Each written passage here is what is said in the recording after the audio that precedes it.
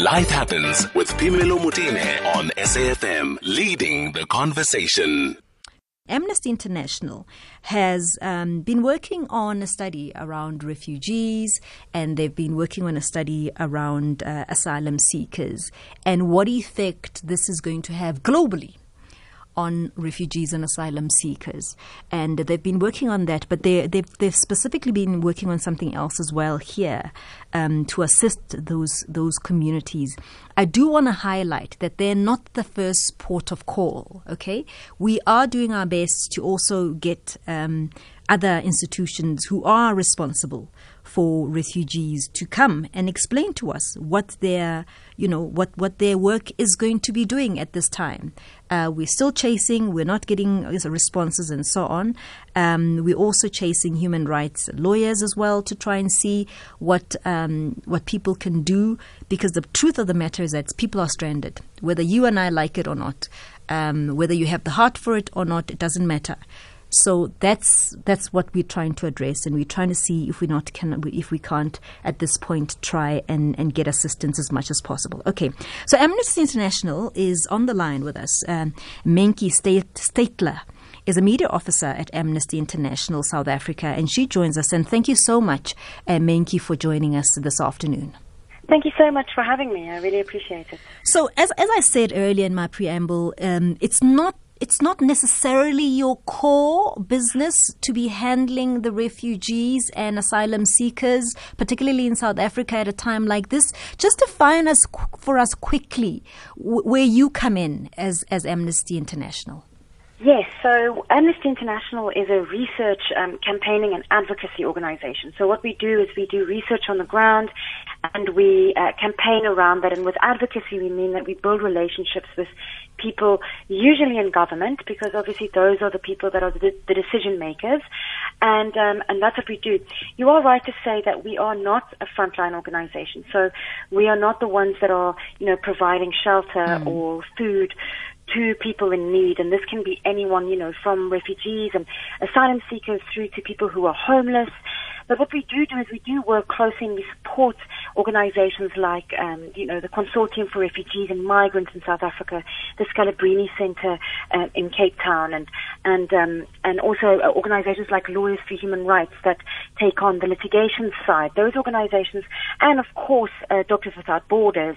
Those organizations are frontline organizations. But what we do is we collect testimonies, we collect information and research, and we use that to campaign publicly and towards government, and then also to do advocacy work to talk to government, to make them understand why, and this is now the issue that you're talking about, the rights of refugees are still so important during a time like a pandemic. And also the other campaign that we've been working on is the right to water, and sanitation, and why that is so important. Mienke, I'm going to ask you, if you don't mind, that we take calls, because I see a lot of people want to engage, and I'm opening those lines, 0891 104 207, and let's take the calls, because I think you have lots of questions that I cannot answer. But as we said, this really essentially is an organization that assists with data, with information, collecting all kinds of information, and your participation also will be quite helpful at this point. So do call in 0891 104 207 or send us a WhatsApp note on 0614 104 107. You're listening to Phemelo Motene on SAFM. I'm in conversation with Amnesty International. I'm talking to the media officer there, Mienke Steytler. I beg your pardon if I've said it incorrectly, Mienke. But thank you so much for joining us and staying with us. So you have clarified your role as Amnesty International. What I'm going to ask you is, you are still busy with a report on refugees and asylum seekers' rights. No, we actually published it last year, and we looked at the asylum management system in South Africa. Okay. And what was the outcome of that? I know things have changed quite dramatically since then. Yes, of course. Well, as far as the outcome of the report was that we do unfortunately have a broken asylum management system. What we mean by that is that asylum applications for asylum are not being processed properly by the Department of Home Affairs, which means that there's around 190,000 applications or also applications being reviewed within the system. This means that people are left, even more vulnerable than they are. And, of course, we don't say that every single person that applies will necessarily be granted asylum, but we do feel that the system needs to, people need the proper documentation to take up their proper space within South Africa. And also, it gives them protection as well. We would imagine that, and maybe, as you say, you are getting in touch with your frontline workers.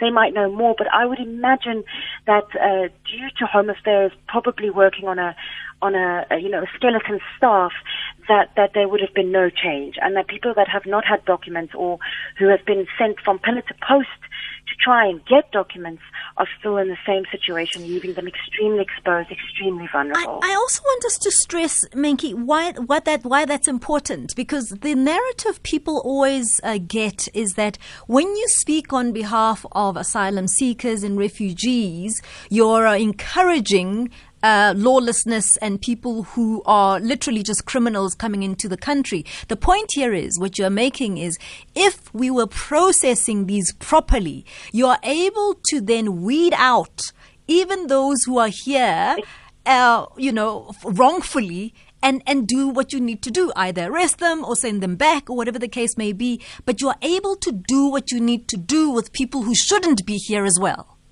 Exactly. So if we were, properly documenting people, then we wouldn't have this issue. Obviously, there are criminal elements, but yes, there are criminal elements that are citizens of South Africa as well, So it's about giving people proper documentation. It's about knowing who they are, where they've come from, why they've come here. It's important to understand that there are a lot of people that have come here because it's not that they wanted to leave their countries, they were forced to, and who are not criminals.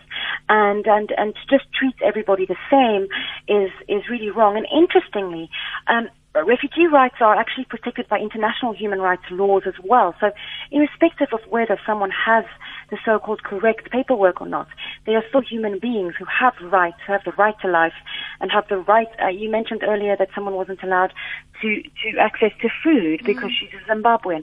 That is a direct violation of her right to life, her right to food security. And it's very important that people should understand that if you were found yourself in another country in a similar position, you would want that country to respect, and the people of that country to respect and look after and respect your rights as well. Okay, so you've been also engaging in a really interesting campaign here in South Africa, because this is not an issue that's brought about by COVID-19, by the way. This is an issue we've had for a long time, and there are all sorts of reasons why it happens. The low-hanging fruit that you often hear is, oh, yes, there was a drought, but we also know that there are other issues which are not drought-related, which have led us to a point where South Africans struggle with drinking accessible, safe water. Completely. And the COVID-19 pandemic has really brought this into stark light. And we decided as an organization, and by the way, I should also add, we're a movement. Anyone can join us. Anyone can have a look at our website and become part of this movement as well. But we decided that we do acknowledge that it is obviously a difficult time for everyone, and it is for the government as well. But as you said, this is not an issue that has suddenly just appeared during the pandemic. It's been a problem for many, many years. There are communities that have now received water during the pandemic, but they've been waiting for water for 15 years. And we've developed a campaign. It's called Turn on the Tap. And what we're asking from the government is to look long term as well, to look at what is going to happen post-pandemic. Because you mentioned earlier as well, corruption, mismanagement of funds. What is happening to water infrastructure? How are these 2,000 communities that the government says that they are delivering water to, to keep them safe from the virus? What is going to happen after this? Are these people going to be able to access safe, reliable drinking water they can use in their everyday lives, but through infrastructure? Or if there are tanks, are these tanks being filled up? And that's what we are calling for. Mienke, spot on, because my question is very simple, okay?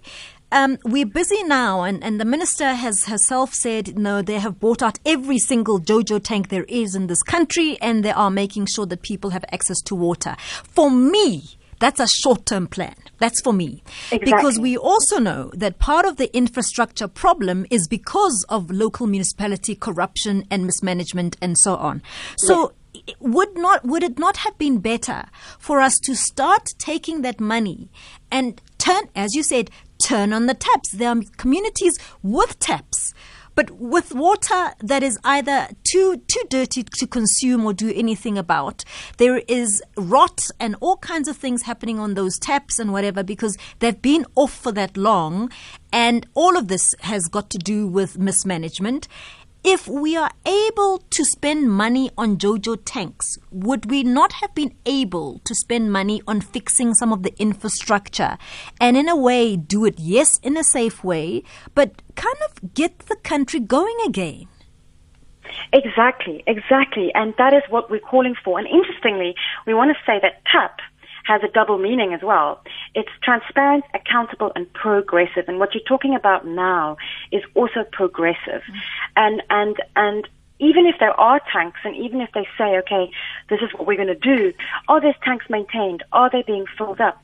They have a fantastic plan, a water and sanitation master plan that is projected towards 2030.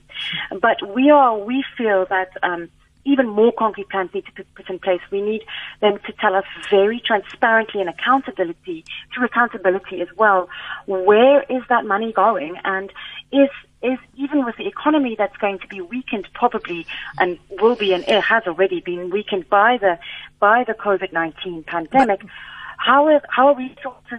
How are they going to think innovatively? How are they going to think? But also, Mienke, you remember that not 10 years from now, but like next year, right now. And like you say, they're delivering tanks, but what are the plans to fix those existing taps, to fix the existing pipes? But you do remember, Mienke, that master plan was also rejected by lots in Parliament.